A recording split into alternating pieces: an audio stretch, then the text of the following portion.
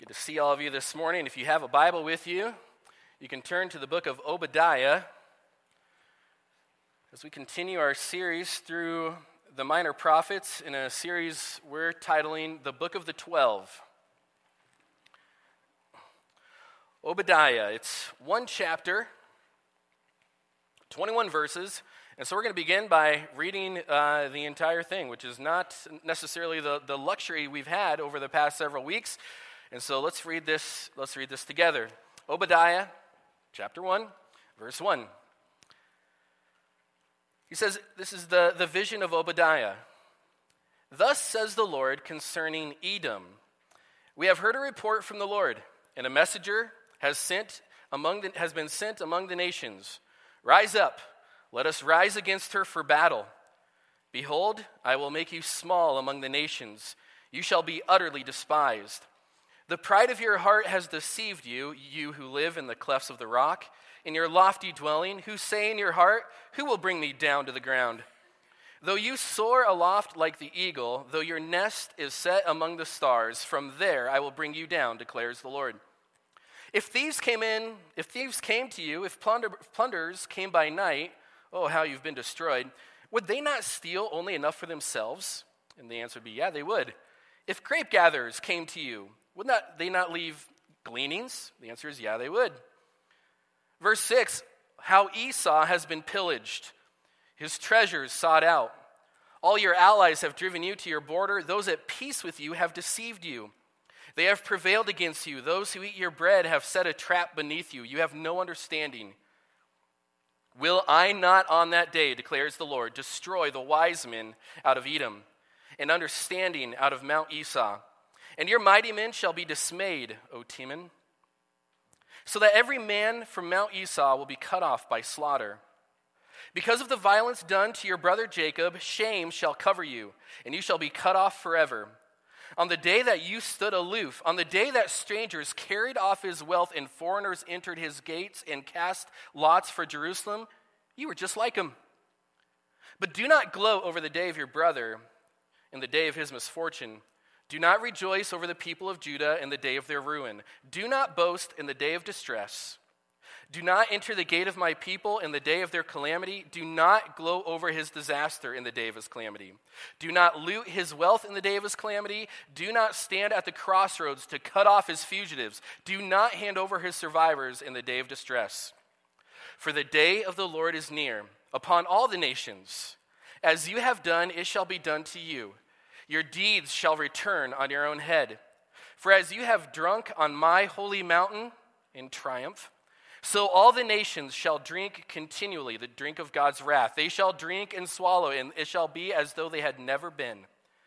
But in Mount Zion there shall be those who escape, and it shall be holy.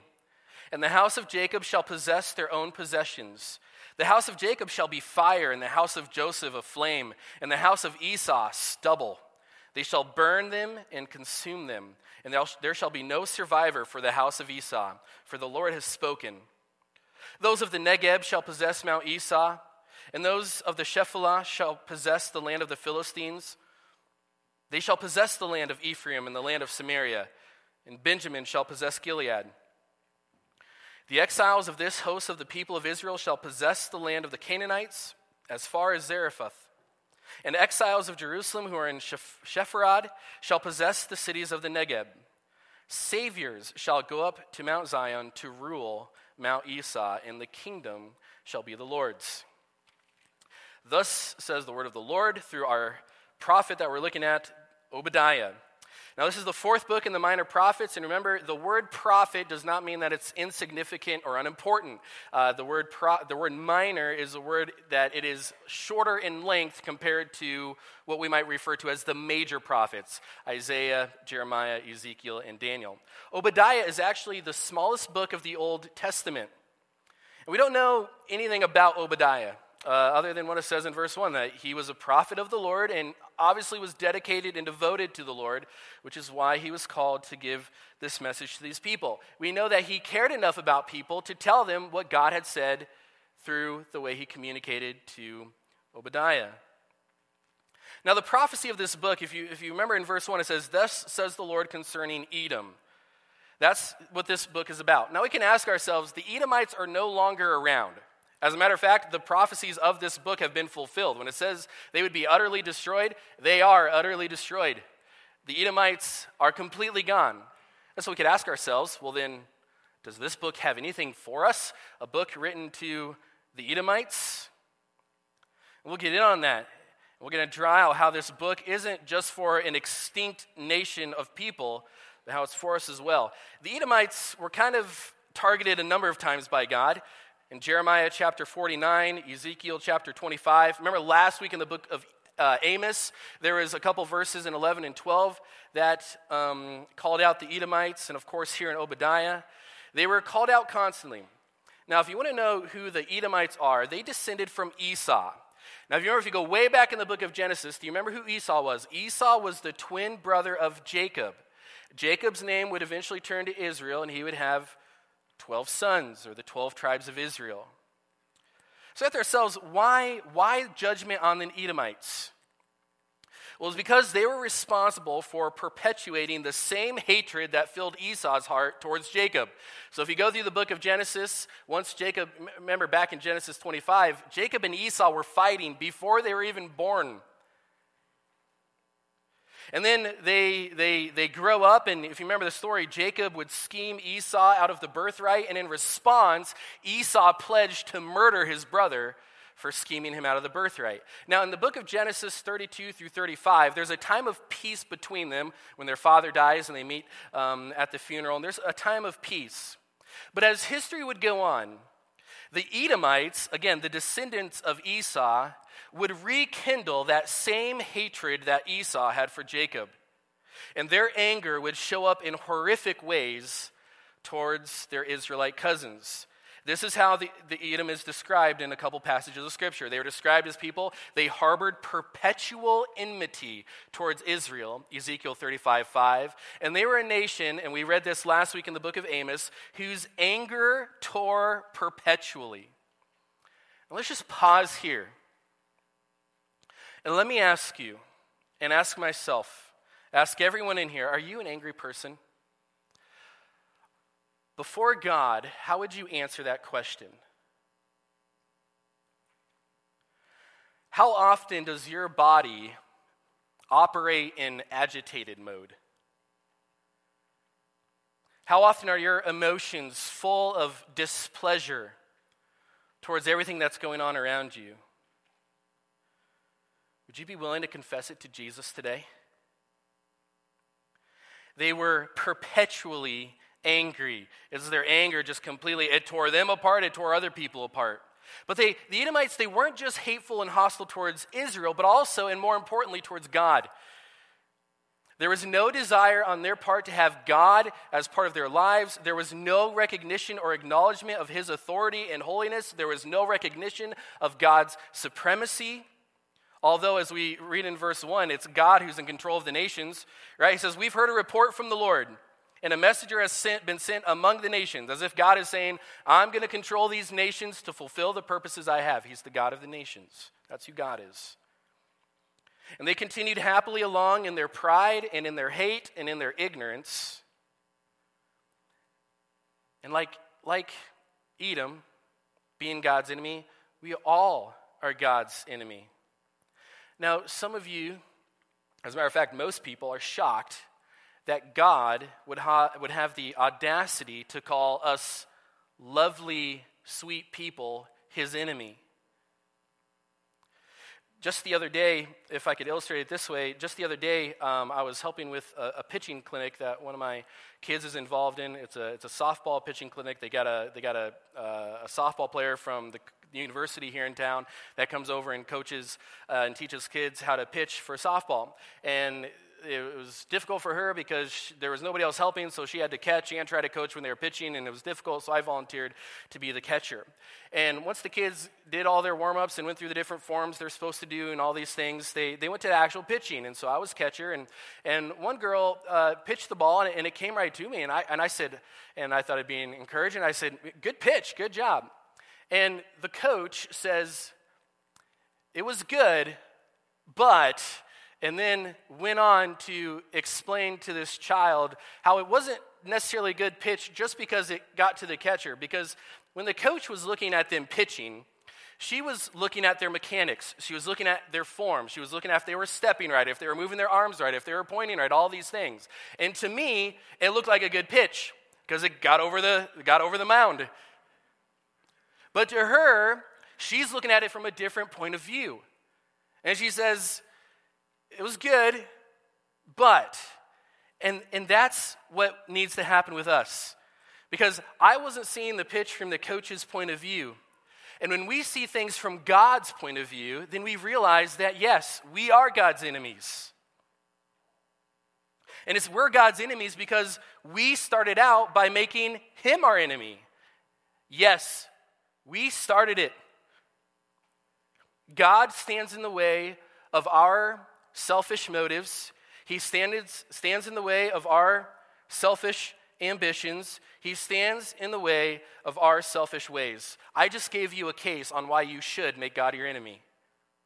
Because if life is all about your desires, your wants, your ways, and getting what you want, then God should be your enemy. He is your enemy.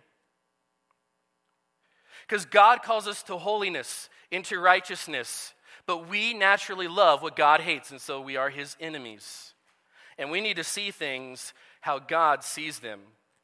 And when it comes to the book of Obadiah, God is going to help the Edomites see things from his point of view. And that's what we're going to look at this morning. God gave the Edomites 3 defining actions that proved they were enemies of God's, and we're going to look at the same. There are 3 defining actions of God's enemies, and they're true for you and they're true for me. And we'll talk about the only hope, only escape out of this as we go along. There are 3 defining actions of God's enemies. Number 1, finding security apart from God. Did you notice what it says in the first 9 verses there? He says, I'm going to make you, verse 2, small among the nations. You're going to be utterly despised. Verse 3, the pride of your heart has deceived you, you who live in the clefts of the rock. So to be prideful means that you have such a high view of self and stuff that we're convinced we are fully secure apart from God. To have such a high view of self and stuff that we convince ourselves we are totally secure apart from God. Now the Edomites, when it says here, you who lived in the clefts of the rock, in your lofty dwellings, you soar aloft like the eagle. What he's saying here is, if you looked at a Bible map, the Edomites were a little southeast of the southern kingdom of Judah, and it was a very mountainous region. So they literally lived in the mountains, and there's tons of caves in those mountains. And so on the outside looking in, these guys were totally invincible. They were convinced that nothing could bring them down, right? It says, you say in your heart, who's going to bring me down to the ground? That's an example of practical atheism. I'm secure, I'm good, who's going to bring me down? It's a statement of security. They were convinced that they were fine. They were convinced that they were totally secure. More than that, they had experienced times of prosperity. And so you get in verse 4, the imagery here, they're soaring like eagles. And then it says, though your nest is set among the stars. It's kind of this idea, they're living on cloud 9. They're soaring high, life is good, and they've got ambitions to go even higher and greater and better. In all this, they were convinced. They were convinced that they would never see their enemies overtake them, and they were certainly convinced that they would never experience God's judgment. No one could bring them down. It says here as the chapter moves on in verses 5 through 9, he says what's going to happen. He says their wise men are going to be killed. They're going to be completely destroyed. Human wisdom and strength is not going to save them in verses 7, 8, and 9. The wise men, once they're killed, they're not going to know what to do. And they found security apart from God, and it blinded them to how insecure they really were. And that's what pride does. Pride deceives. The Edomites were rendered insignificant, but they thought they were soaring in the clouds. God was not impressed with all their stuff and all their strength. And it's amazing what people will find security in. There's a story of Homer and Langley Collier, and they lived in New York in the early 1900s. They were two brothers, and they were the sons of a very rich, wealthy, and respected lawyer. Of course, their father dies, and the two are bachelors, and they inherit their father's fortune. However, they're quite the opposite of their father. They lived their life in almost total seclusion and isolation. And they would spend their money, and people and neighbors would observe all this strange stuff going into their house. Junk, newspapers, pianos, x-ray machine, all these different things, just weird stuff going into their house.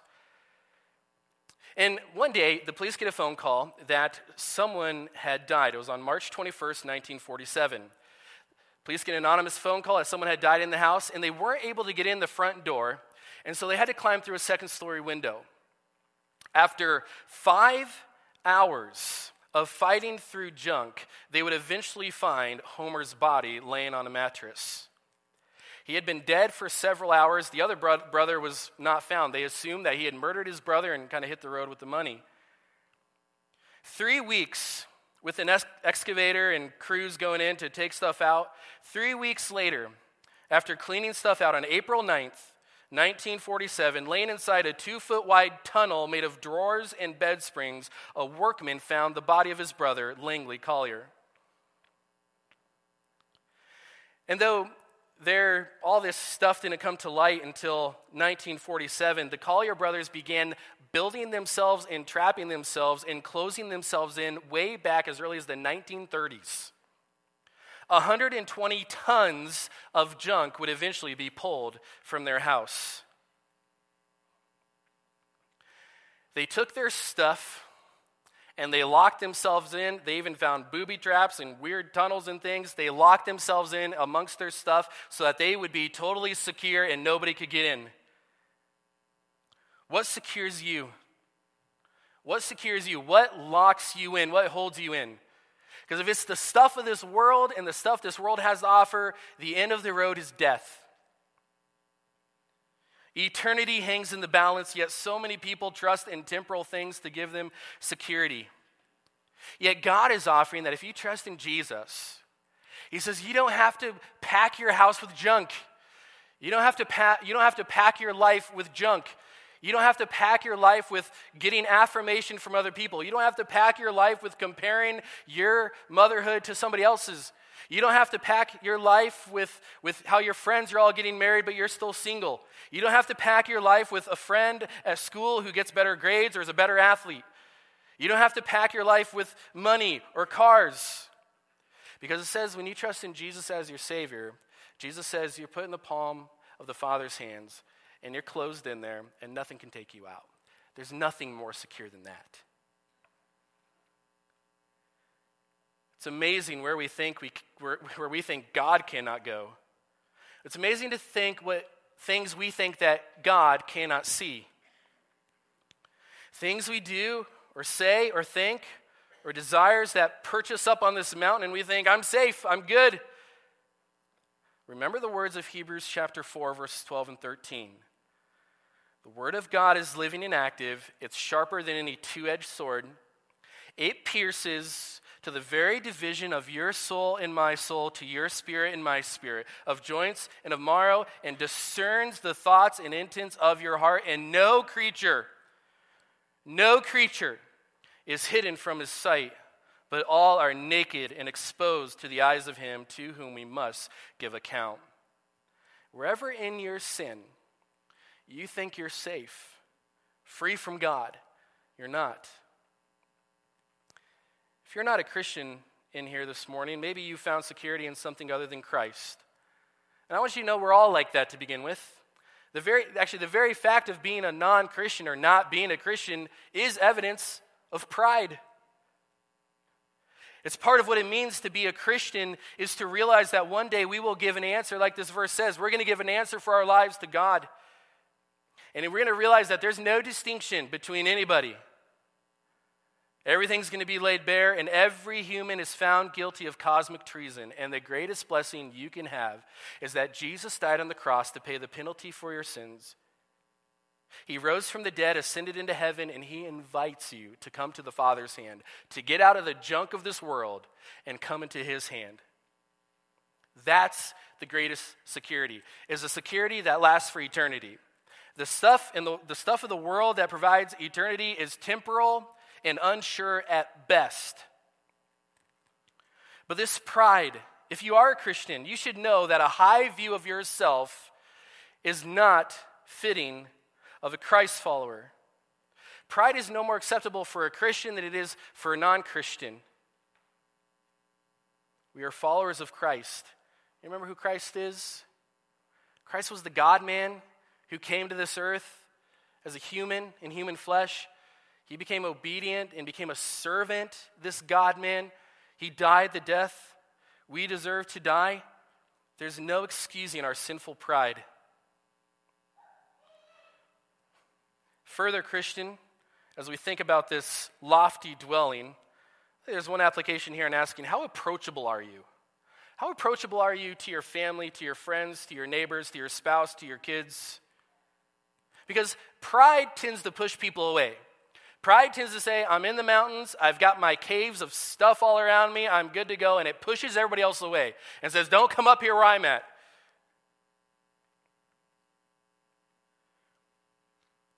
Are you okay to be interrupted? I mean, do mistakes that people make get blown out of proportion? Do differences in how you would make a decision compared to somebody else, does it cause division?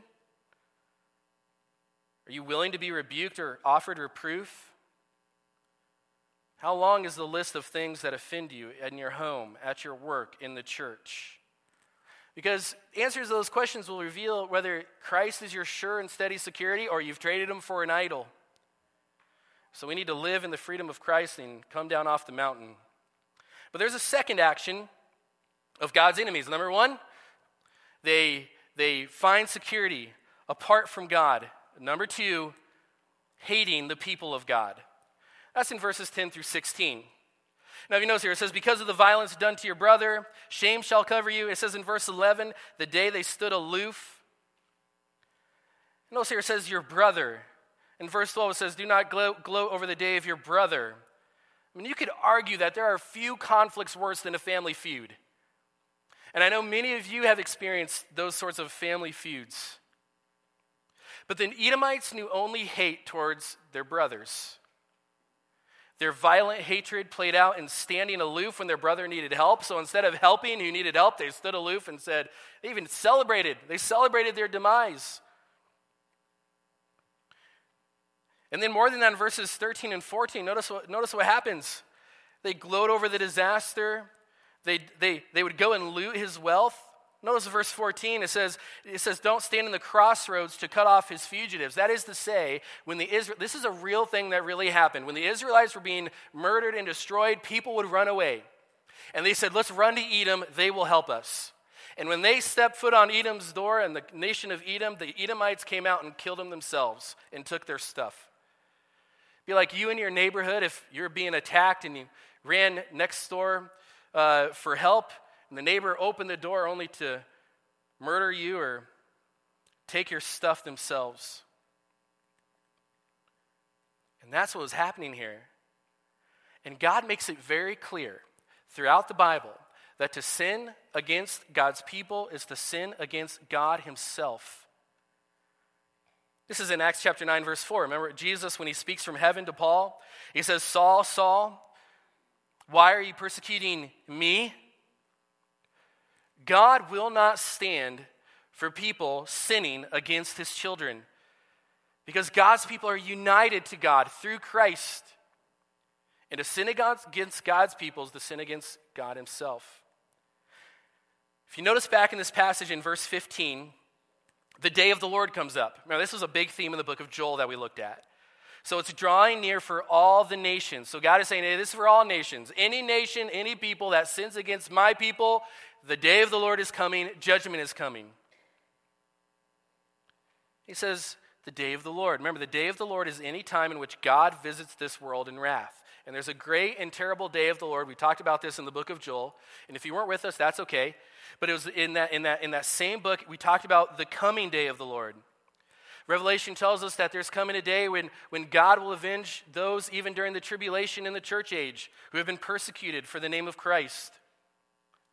God will avenge his people. I wonder what comes to your mind when you think about the people of God.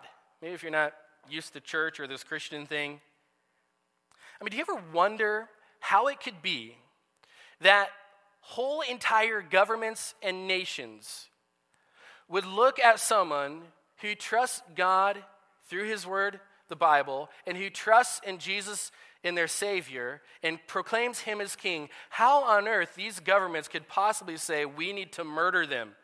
We need to put them to death. Those people who trust God's word, who trust in the Savior Jesus, deserve death. Why is that happening? It goes back to the whole message of this, of being God's enemy. It's what Romans chapter 8, verse 7 says. Look at this verse. It says, for the mind that is set on the flesh is hostile to God, for it does not submit to God's law. Indeed, it cannot. We are all guilty of being hostile to God, and God is the only one who can save us. This section ends in verse 15. Notice what it says here. And listen to these words. As you have done, it shall be done to you. Your deeds shall return on your own head. It reminds us of Jesus' words, what we call the golden rule. Do unto others as you would have them do unto you. Except he flips it here. And God says, what you're doing in this life, you're going to reap. You're going to sow what you reap. Reap what you sow. Right? Someone correct me. After the service, someone can correct me on that. Reap what you sow. You're going to get whatever you put in, you're getting out. God will not be mocked. It'll come back on your own head. Pride deceives, hate divides, and that's what we've lost in the culture today. As you look around, we've lost this sense of kinship and brotherhood. And we ought to be careful when our celebrations are geared more towards our enemy just finally getting what they deserve or somebody getting what they deserve, instead of rejoicing each day in the Lord for his goodness and grace. If your rejoicing revolves mainly around your enemies getting what they deserve, or your enemies suffering hardship, then more than you rejoicing in the grace and goodness that God has shown to you, then you might be guilty of the same sort of hate. We too, as Christians, can become bitter and hateful, hating people and hating our enemies. Do you remember what Jesus said in Romans chapter 12? This is what Paul said in Romans chapter 12, and Jesus said in the book of Matthew on the Sermon on the Mount. He says, beloved, never avenge yourselves. Leave it to the wrath of God. For it is written, here's why you're going to leave vengeance to God. Here's what he says, vengeance is mine. I will repay, says the Lord. To the contrary, you want to know what you're supposed to do? When you've got enemies all around you, if you see one of your enemies hungry, go and feed them. If you see one of your political enemies thirsty, go and give them something to drink. If you see that person at work who's giving you a hard time for being a good little Christian, or that bully at school who's giving you a hard time forever believing in some sort of Jesus Savior, if you see them hungry or thirsty, why don't you go take care of them? Go care for them. Don't be like the Edomites who just stood back and said, I'm just glad to see you're hungry. Glad to see you longing for something. You're finally getting what you deserve. No, you go do it. He says in that way, he says, you're going to heap burning coals on his head. Do not be overcome by evil, but overcome evil with good. So when you see evil people getting what they deserve, quote unquote, the idea is don't be overcome by evil yourself, but overcome evil with good. Have you complained recently about how Christians are being treated in America? Have you maybe looked outside this and say, man, take America out of the picture, look at how Christians are being treated all over the world? Have you forgotten who you're following? When Jesus was on this earth, he was a persecution magnet at every turn. And he would tell his disciples, they're persecuting me, they're going to persecute you. And persecution may not mean putting you to death. Persecution for a Christian is any attempt, and as we look at government, any attempt by government or people or society, any attempt to silence them in any way. And that might be silenced by making laws against Christianity. It might be silenced by saying that it's or label them as hateful people. It might be persecution as actually putting them in prison or even to death. But anything on that persecution spectrum, we are following the ultimate persecution example. That's what 1 Peter 2 is all about. He tells us how to suffer quietly and willingly and righteously. Before we move on to the last point, I think we need to reflect on this and and ask ourselves, am I a helpful person? Am I a helpful person? Do I help? We cannot hide from helping. Like in the story of the Good Samaritan, we can't walk by on the other side of the road. We can't close our eyes. We can't turn our eyes to it. We should strive to go above and beyond to encourage, comfort, help, aid, and walk beside other Christians. And we must be careful not to become a traitor ourselves, where we hate other Christians. It's very popular in today's world for someone who claims to be a Christian to say, yeah, I love Jesus, but I hate the church. That heart attitude, that sort of thinking is condemned by God as saying, you are not mine. To say you love Jesus, but you hate the people of God is a defining action of being God's enemy. And you might say, well, that's definitely not me. Look, I'm in church, so certainly there are no God haters or church haters or Christian haters in here this morning. And maybe you're not. Maybe you're not like Edom. But maybe you're standing aloof in your own way. Maybe you're standing aloof from God's people saying, I don't want to be identified with God's people. I'll identify with Jesus quietly in the corner, but when it comes to loving and investing in and helping Christians, I'd rather just keep my distance. Life will be a little bit safer on the outside. There would be no doubt who in this passage belonged to God's people for the Edomites. If you're a Christian, have you identified with God's people? Have you identified yourself with the people of God? We've got baptisms coming up for some younger kids in our church, and what we're going to do is they're going to identify with Jesus first and foremost, and they say, by identifying with Jesus, I'm identifying with his people, and at that very moment, they'll join the church. My final word to this, as far as all the hatred goes, to turn it less off of you and saying you could show the same thing too, is to just encourage you to be encouraged during these dark days. Hatred for Christians is growing, and it's not stopping.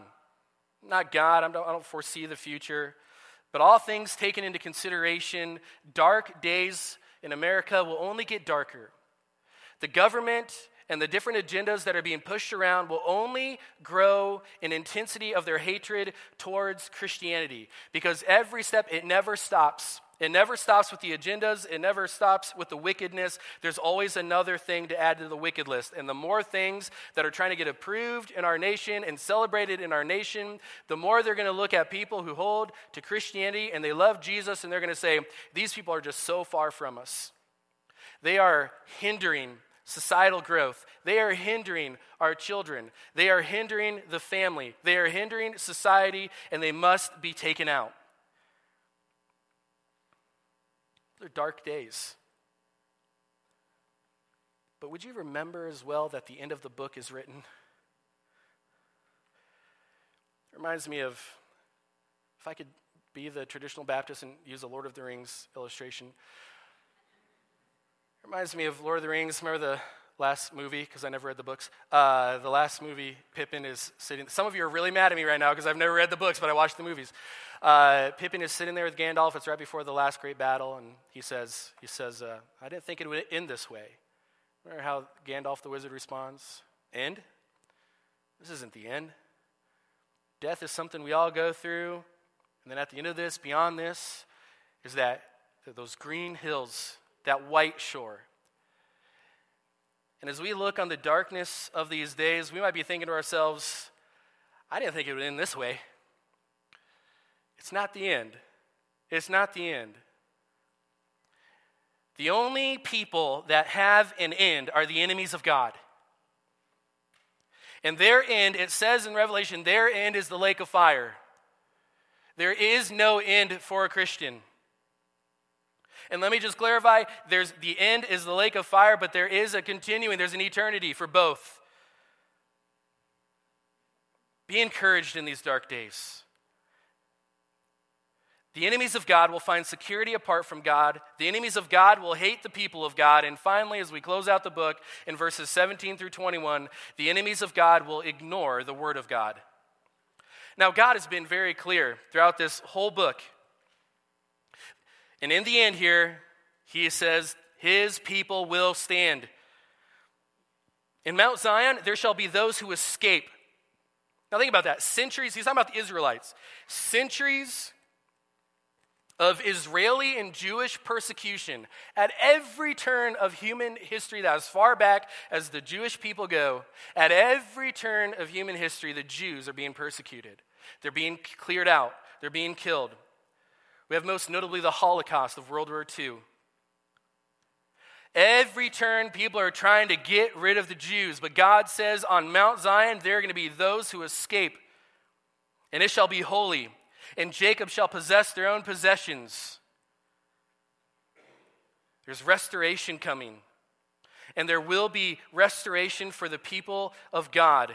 What was lost to Israel because of their sin will be restored by grace, and that's the message of the Bible. What was lost in you and lost in me because of our sin, God offers restoration through Jesus by his grace. We are still looking forward to this day when these verses are fulfilled in their totality. We're still looking forward to this day when Israel, with God's people, they will stand on that mountain, Mount Zion, Mount Esau, and they will be restored. The throne of Jesus will be in Jerusalem. Jesus will burst through the clouds and he'll say, this is the end, it's over, my turn. Now imagine the look on politicians' faces. Imagine the hearts and the people of those who reject Jesus when Jesus bursts through the clouds and steps foot in Israel. You know what's going to happen? All the politicians, all the people, they're going to gather together to get rid of this alien man who claims to be king. And in one word, it says in Revelation, in one word with his mouth, he's going to wipe them all out, immediately dead. And then Jesus is going to go to Mount Zion. He's going to stand there and he's going to say, all of my people come to me, and they will. And he's going to set up his kingdom and his throne on Mount Zion, and we will forever be with the Lord. And those from every age will stand victorious through Jesus Christ. But you have to trust him. The story of this book, as we've gone along, pride deceives, hate divides, ignorance destroys, but those are the defining actions of God's enemies. History is going somewhere. And it's moving towards the end of verse 21, the very last phrase. And this will be the last thing we look at. And the kingdom shall be the Lord's. We got to meditate on that daily as we watch the news. And we have to be careful about viewing God's kingdom as a mandatory second option now that America's not doing so great. Oh, American polity, American society, American economy is failing me, but, well, at least I got to look forward to heaven, I guess. This is where it's going. The kingdom shall be the Lord's. It's not the kingdom shall be the Republicans, or the kingdom shall be the Democrats, or the kingdom shall be a king's or a prince of this world. The kingdom shall be the Lord's. And I wonder if there are those in the church this morning, in this church this morning, who won't be in God's kingdom. Maybe you're a church member. Maybe you've joined the church, but you've never joined God's kingdom. Maybe you've joined the church and you're a church member, but you've never joined the family of God. You thought maybe church was a way to, earn God's favor. Or maybe you're in here this morning and maybe you've never been to church. You're not a church member, but you've had some vague emotional experience. Maybe you had a near-death experience that God saved you from, and you think, well, man, I had some miraculous encounter with God or something, but you truly don't know Jesus. And just like the Edomites, you're ignorant of God's word. You're ignoring God's word. That there's only one way to the kingdom of God, and that's through Jesus Christ, who is the way, the truth, and the life. And if you are a Christian, I wonder if you're ignoring the word of God. I would argue that perhaps the most addictive drug consumed by the church today is ignoring the word of God. If you're a Christian, meditate on the fact that God's kingdom is coming. All sorrows, struggles, sins, and suffering will be completely removed. All once be settled when the Lord defeats his enemies. There should be no survivor, establishes his kingdom. And further, seek to be a helpful Christian. Whether you're single, you're married, you're widowed, etc., we all have a part to play in God's kingdom. And it brings us to this final question: are you God's enemy? Are you God's enemy because you've never trusted in Jesus as your Savior? If you have trusted in Jesus as your Savior, I wonder how your fight against pride and anger is going. How your fight against ignoring the Word of God is going. I wonder if you're encouraged in these dark days. Or if there's pockets of unbelief or discouragement in your own heart. The end of the book is written, and the end of the book of Obadiah is written. The kingdom shall be the Lord's. Let's pray. Lord, we look forward to that day when the kingdom will be yours, where you will take back the keys that you've loaned out for a little while. You're going to pull back on that leash that you've put Satan on for quite a time now. Lord, in the meantime, I pray that there wouldn't be any enemies of yours. But Lord, I know there in a group this size, Lord, certainly there are those who don't know you as Savior, who are your enemies. Lord, I pray that they would come to you, the only one that can save them. Lord, help us as Christians not to be proud and arrogant, not to hate our brothers. Lord, not to ignore your word, but to continue all the more steadfastly until your kingdom comes. In Jesus' name, amen.